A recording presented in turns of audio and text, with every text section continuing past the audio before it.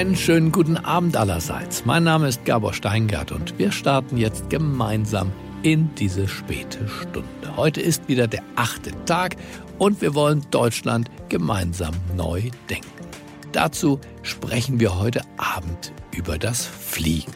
Ja, unser heutiger Gastgeber ist Philipp Keil und er hat sehr, sehr unterschiedliche Professionen. Zum einen ist Philipp Keil ein erfahrener Berufspilot. Donnerwetter. Und zum anderen ist er ein Management-Trainer und Sachbuchautor ist er auch.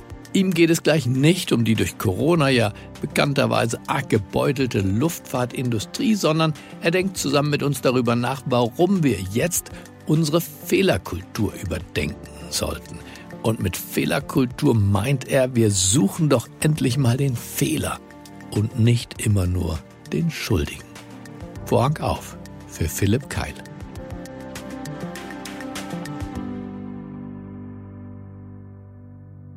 Vielen Dank, lieber Gabor Steingart und Ihnen, verehrte Fluggäste.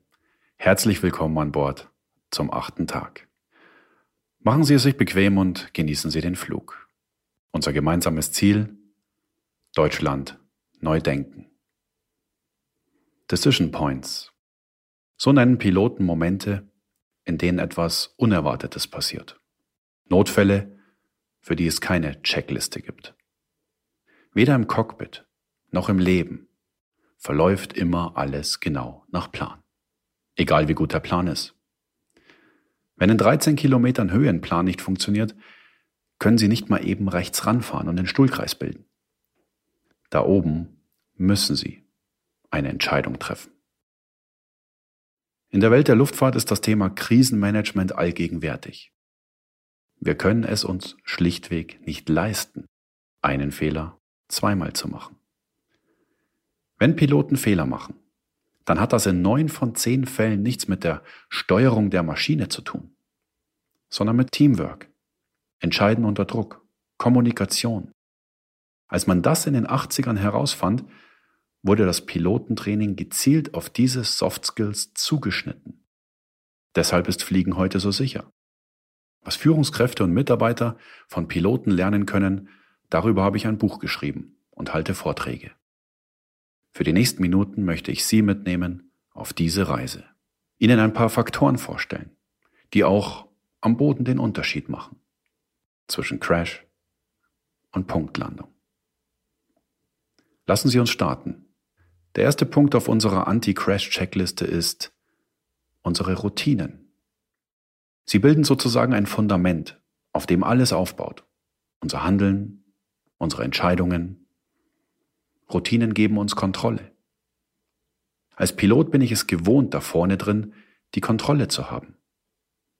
Aktuell aber befindet sich die ganze Welt an einem Decision Point.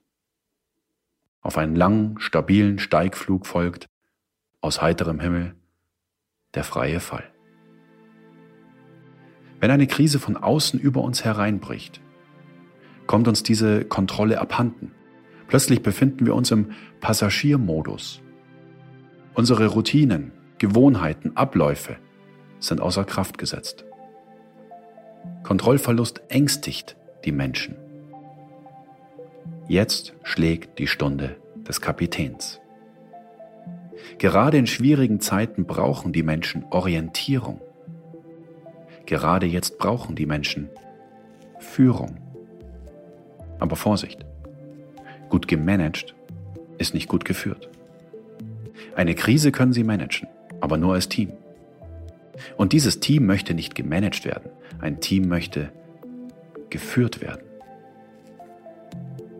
Managen bedeutet, Kontrolle zu haben. Führen bedeutet, Vertrauen zu haben.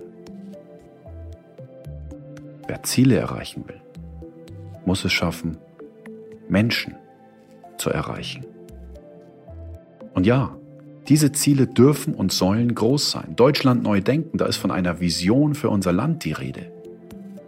Und dennoch wird es nur in kleinen Schritten funktionieren.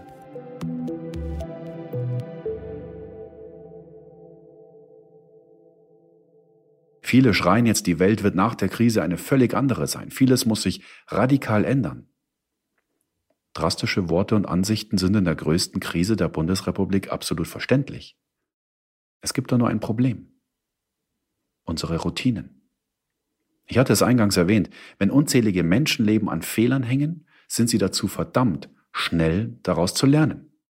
Jede neue Erkenntnis fließt in das Training von Piloten ein. Es wird stetig verbessert. Aber stellen Sie sich mal vor, man würde von einem auf den anderen Tag alle Arbeitsabläufe im Cockpit über den Haufen werfen und von den Piloten verlangen, sie sollten alles anders machen. Ein Großteil meiner Kollegen würde es ablehnen. Und der Rest wäre verunsichert und würde mehr Fehler produzieren als vorher. Veränderungen sind in vielen kleinen Schritten sinnvoll und zumutbar. Weil wir auf Routinen und Gewohnheiten biologisch programmiert sind. Die Kunst einer nachhaltigen Veränderung innerhalb eines Unternehmens oder einer ganzen Gesellschaft ist, nicht gegen die Gewohnheiten der Menschen zu arbeiten, sondern mit ihnen. Ja, es gibt solche Menschen, die legen den Schalter um und mutieren binnen eines Tages vom Kettenraucher zum Nichtraucher oder von der Couch Potato zur Sportskanone. Wenn sie Fliegen sicherer machen oder Deutschland neu denken wollen, reicht es aber nicht, wenn nur ein paar wenige Überflieger die Änderungen umsetzen. Es ist also an der Führungskraft, Anreiz und Anleitung für Veränderung zu schaffen. Um weltweite Pandemien oder eine Klimakatastrophe zu vermeiden, braucht es einen kompletten Neuanfang, nicht kleine Schritte. Die Zeit drängt, mögen jetzt viele entgegnen. Mag sein. Aber unterschätzen Sie nicht die Macht der Kontinuität. Wer in München mit Ziel New York losfliegt und nach dem Start nur ein einziges Grad weiter links steuert, landet einige Stunden später in Sao Paulo. Wenn jeder für eine gute Sache kontinuierliche und zumutbare Änderungen mitträgt, wird der Outcome gewaltig sein. Wer Ziele erreichen will, muss es schaffen, Menschen zu erreichen.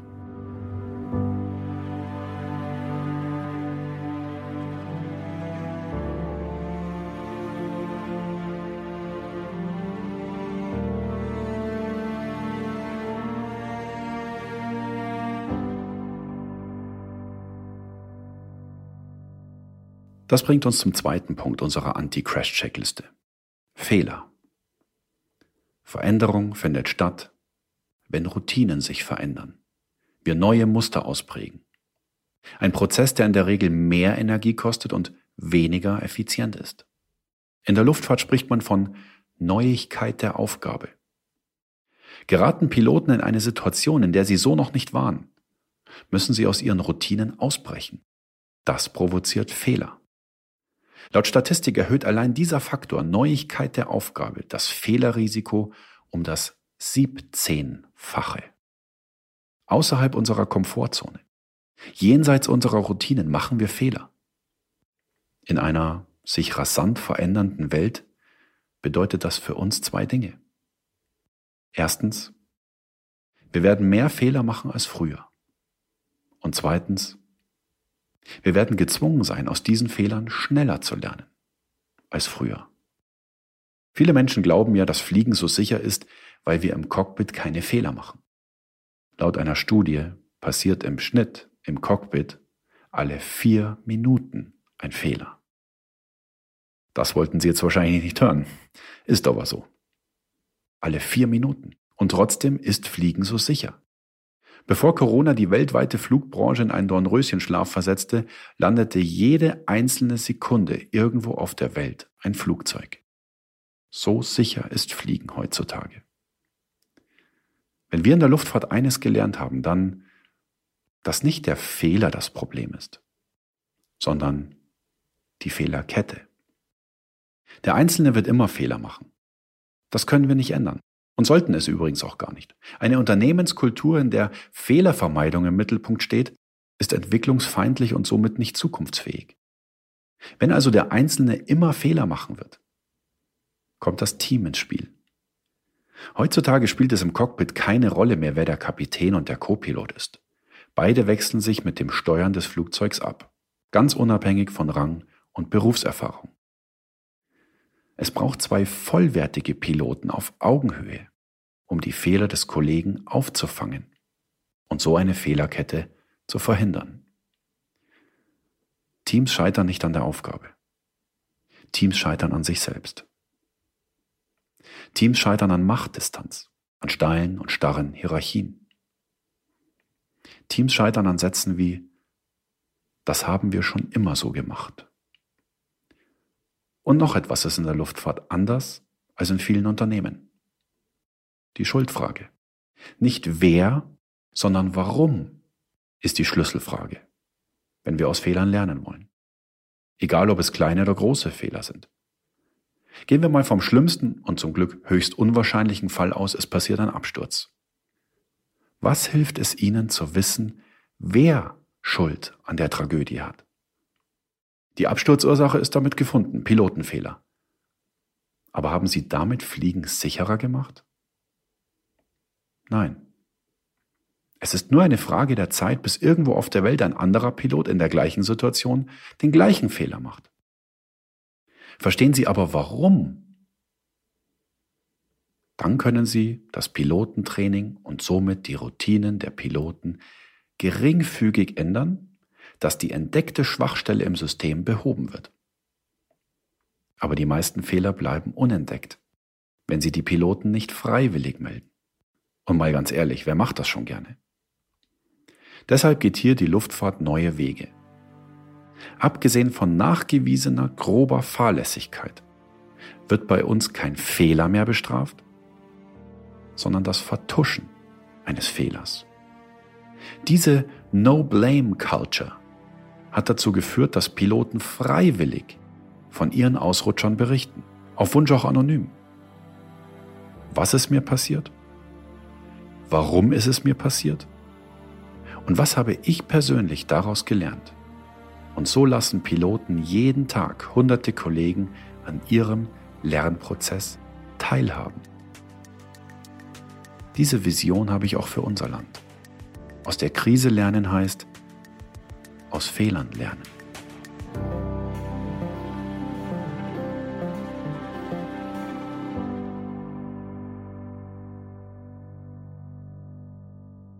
Kommen wir zu Punkt 3 unserer Anti-Crash-Checkliste. Fokus. Qantas Flug 32 startet am 4. November 2010 in Singapur mit Ziel Sydney. 4 Minuten nach dem Start hören die Piloten ein lautes Boom. Sie vermuten einen Triebwerksausfall. Was sie nicht wissen: Eines der 4 Triebwerke ist nicht ausgefallen, es ist regelrecht explodiert. Die umherfliegenden Bruchstücke durchlöchern die linke Tragfläche. Elektrische Leitungen, Hydraulikpumpen, Treibstoffschläuche, alles wurde zerfetzt. Im Cockpit herrscht Chaos. Warnlampen, Alarmtöne, der Bordcomputer meldet über 50 Systemausfälle. Es drohte der Kontrollverlust.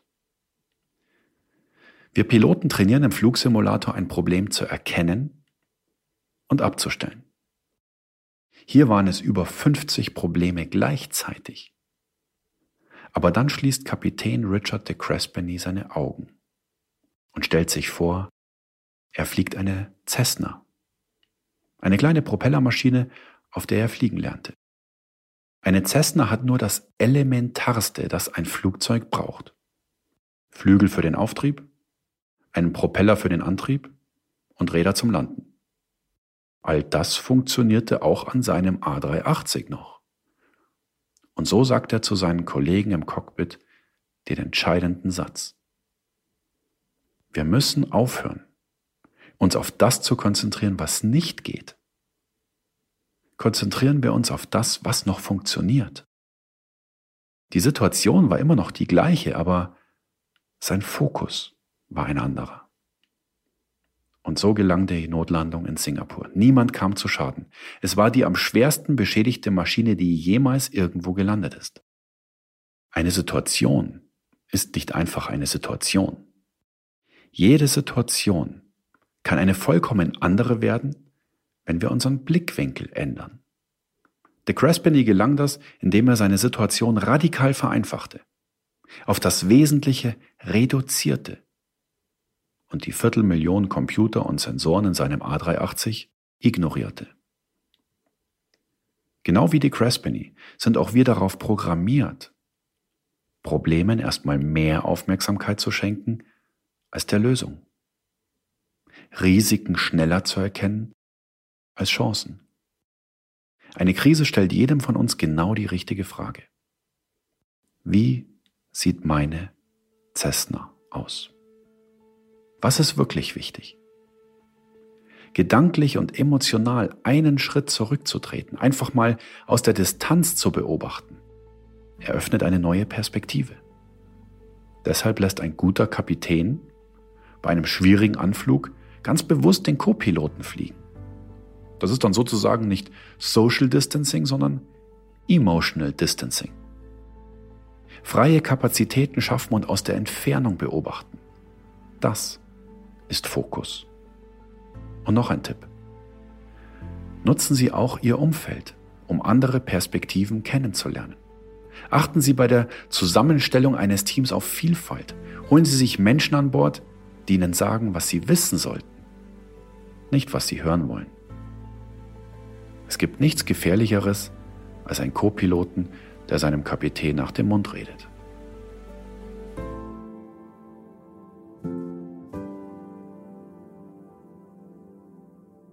Biegen wir nun in den Endanflug unserer Checkliste. Unser innerer Kompass. Das Wort Krise kommt aus dem Griechischen und bedeutet Entscheidung. Weil eine Krise Veränderung bringt, verlangt sie nach Entscheidungen.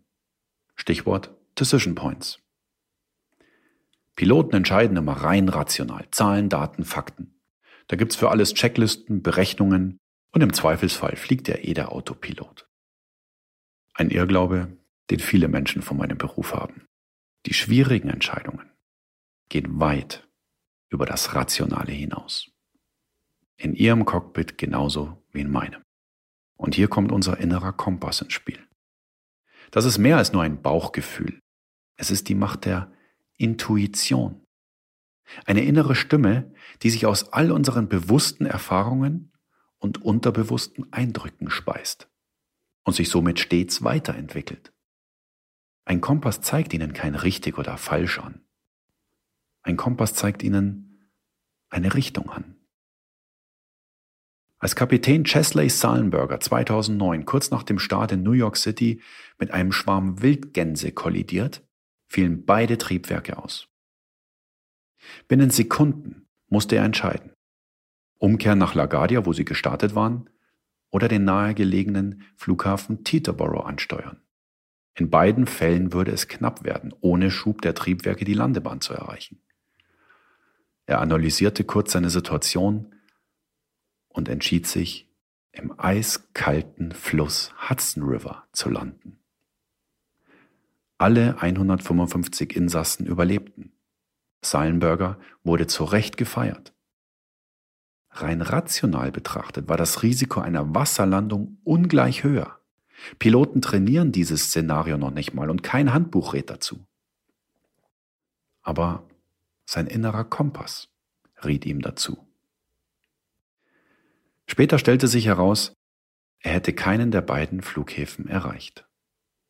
Das wusste er freilich zum Zeitpunkt der Entscheidung nicht, aber er wollte sich nicht auf sein Glück verlassen, ob es für einen der Flughäfen reicht, sondern wenigstens selbst die Kontrolle bis zum Schluss haben.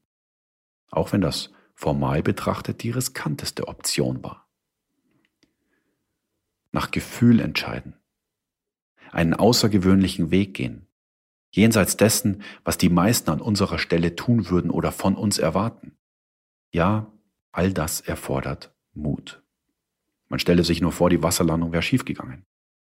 Der Grat zwischen Sündenbock und Held ist ein schmaler, wenn man sich nicht hinter Statistiken verstecken kann. Wer sich nicht angreifbar machen möchte, sollte rein rational entscheiden. Wer Deutschland und sein Leben neu denken möchte, wird mehr denn je auf seinen inneren Kompass angewiesen sein. In dieser Neuausrichtung werden uns nicht rückwärtsgewandte Kennzahlen oder invalide Prognosen den Weg weisen, sondern die Kompassnadel der Intuition. Wir alle haben diesen Kompass. Was wir brauchen, ist der Mut, ihm zu folgen. Einen abschließenden Gedanken noch. Ich frage mich in diesen Tagen oft, wie werden wir wohl in 5 Jahren auf das hier zurückblicken? Wir alle sind in dem, was wir jeden Tag tun, Piloten. Für das, was jetzt vor uns liegt, wird es keinen Autopiloten geben. Eine Krise ist wie ein ungeschönt ehrliches Feedback. Sie zeigt uns unsere Schwächen. Gnadenlos.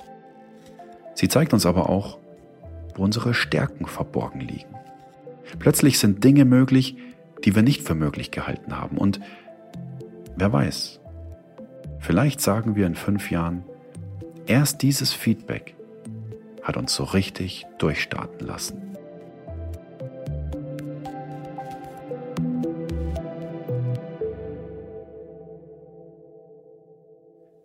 Ich hoffe, Sie konnten für Ihre Reise etwas Inspiration tanken. Vielen Dank, dass Sie heute Abend mit mir geflogen sind und kommen Sie gut an. Ihr Philipp Keil.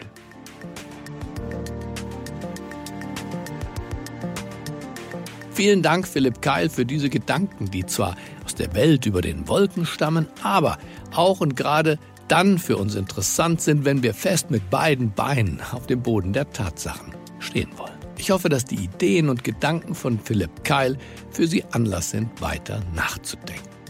Und ich möchte mich bei Ihnen bedanken für Ihre Treue in den nun mittlerweile mehr als 60 Folgen von der 8. Tag und hoffe, dass Sie auch künftig dabei sein werden. Denn wir wollen das Format verändern. Wir wollen nicht mehr werktäglich produzieren, sondern einmal, ich denke eher zum Wochenende hin, Ihnen eine Gastgeberin oder einen Gastgeber präsentieren mit einem Thema, das in 15 Minuten Sie und uns alle inspirieren soll. Wir sind unter dem Eindruck der Corona-Pandemie gestartet. Aber der Zuspruch war so groß, so leidenschaftlich, so heftig manchmal auch, dass wir denken, wir sollten der 8. Tag als Überschrift für ein Denken über den Tag hinaus, über das Werktägliche hinaus, über den Alltag hinaus beibehalten. Und wir sollten uns nicht mit dieser Pandemie alleine stressen, sondern wir sollten nachdenken über das, was an Schönem, an Sinnvollem, an Wichtigem noch an dieser Welt zu verbessern ist. Und ich freue mich auf das neue alte Format, das wir, Sie werden sehen, ein bisschen verschönert haben. So, und jetzt möchte ich Ihre Meinung hören zu dem, was Sie bislang gehört haben und zu dem, was Sie sich unter der 8. Tag vorstellen und wen Sie sich dort wünschen können. Schreiben Sie mir, wenn Sie mögen, an der-8-tag@mediapioneer.com. Ich wiederhole nochmal, an der-8-tag@mediapioneer.com. Ich freue mich auf Ihr Feedback. Wir hören uns wieder spätestens Freitag oder auch Samstag nächster Woche. Wir werden sehen. Ich wünsche Ihnen jetzt ein angenehmes Wochenende. Bleiben Sie mir gewogen. Es grüßt Sie auf das Herzlichste, Ihr Gabor Steingart.